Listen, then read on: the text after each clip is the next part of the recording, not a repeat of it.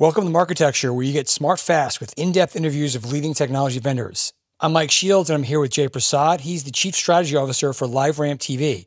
Hey, Jay, thanks for being here. It's great to be here. Thanks for having me. Yeah, we're excited to get to know your company better, and specifically this part of the company. A lot of folks probably know LiveRamp, but let's get into the basics because you're in a very special part of the business. Tell us what LiveRamp TV is as opposed to LiveRamp and what that's made up of, and we'll get into some more details. Yeah, absolutely. Obviously, LiveRamp is a pretty household name in the ad tech and martech space with its roots in onboarding and identity, and really helped lay the groundwork for how data moves around the ecosystem. And coming out of when LiveRamp and Acxiom were one company, Acxiom had some traditional linear TV solutions in the market. And those solutions remained with LiveRamp after Acxiom was then sold.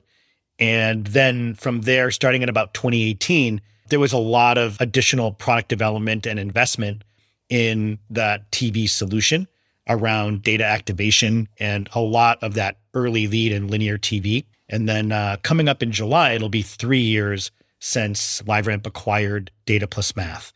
And so the combination of some legacy solutions plus a lot of new product development and innovation over the last couple of years and some M&A have now been all put together into what this sort of solution set is for the TV ecosystem.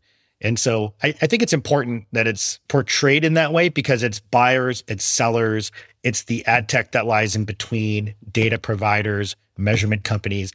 They're all a part of how we look at our TV and measurement solutions because we're basically supplying and enabling all parts of that ecosystem.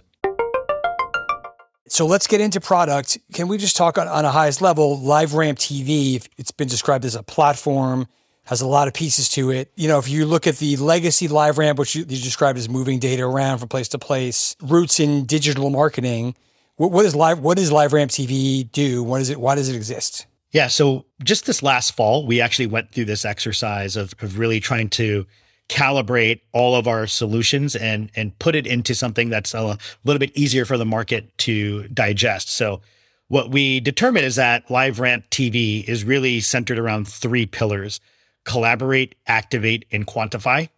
And those 3 pillars are really held together with interoperable identity. And then underneath each of those pillars are several different products and solutions and Lego pieces, if you will, that you can put together yourself or use things that are more holistically built. I think all those pillars are all sort of heading in a direction where our technology needs to be accessible in many different ways, including that through cloud environments. So there's a lot of componentizing and cloud-based approaches that we're taking for different parts of our stack. But ultimately, our TV stack is really around those 3 pillars of collaborate, activate, and quantify.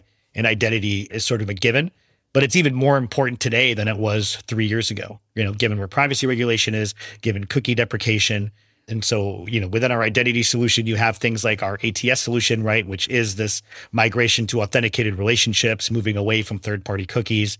Underneath our identity stack includes our both online and offline graph, including a CTV graph that we have built over the last couple of years, specifically for the TV industry to leverage, which is a ecosystem built graph. Those who participate also receive graph data back. And, that has scaled to well over 200 million CTV and streaming devices in the US right now.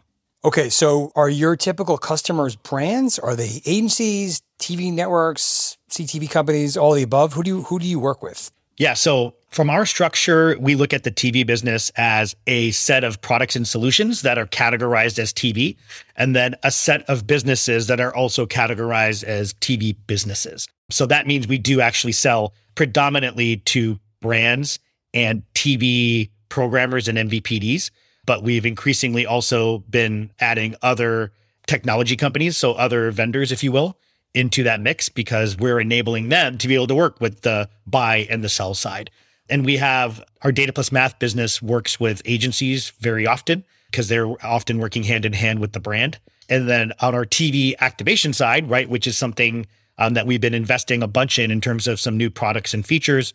We announced a couple of new partnerships and features a couple of weeks ago where I saw Zach down in Puerto Rico, and that does have an agency component to it. So the long answer is it's a lot of different parts of the ecosystem. The short answer is it's a lot of buyers and sellers, but we also service those in between that need to also be able to connect to those buyers and sellers.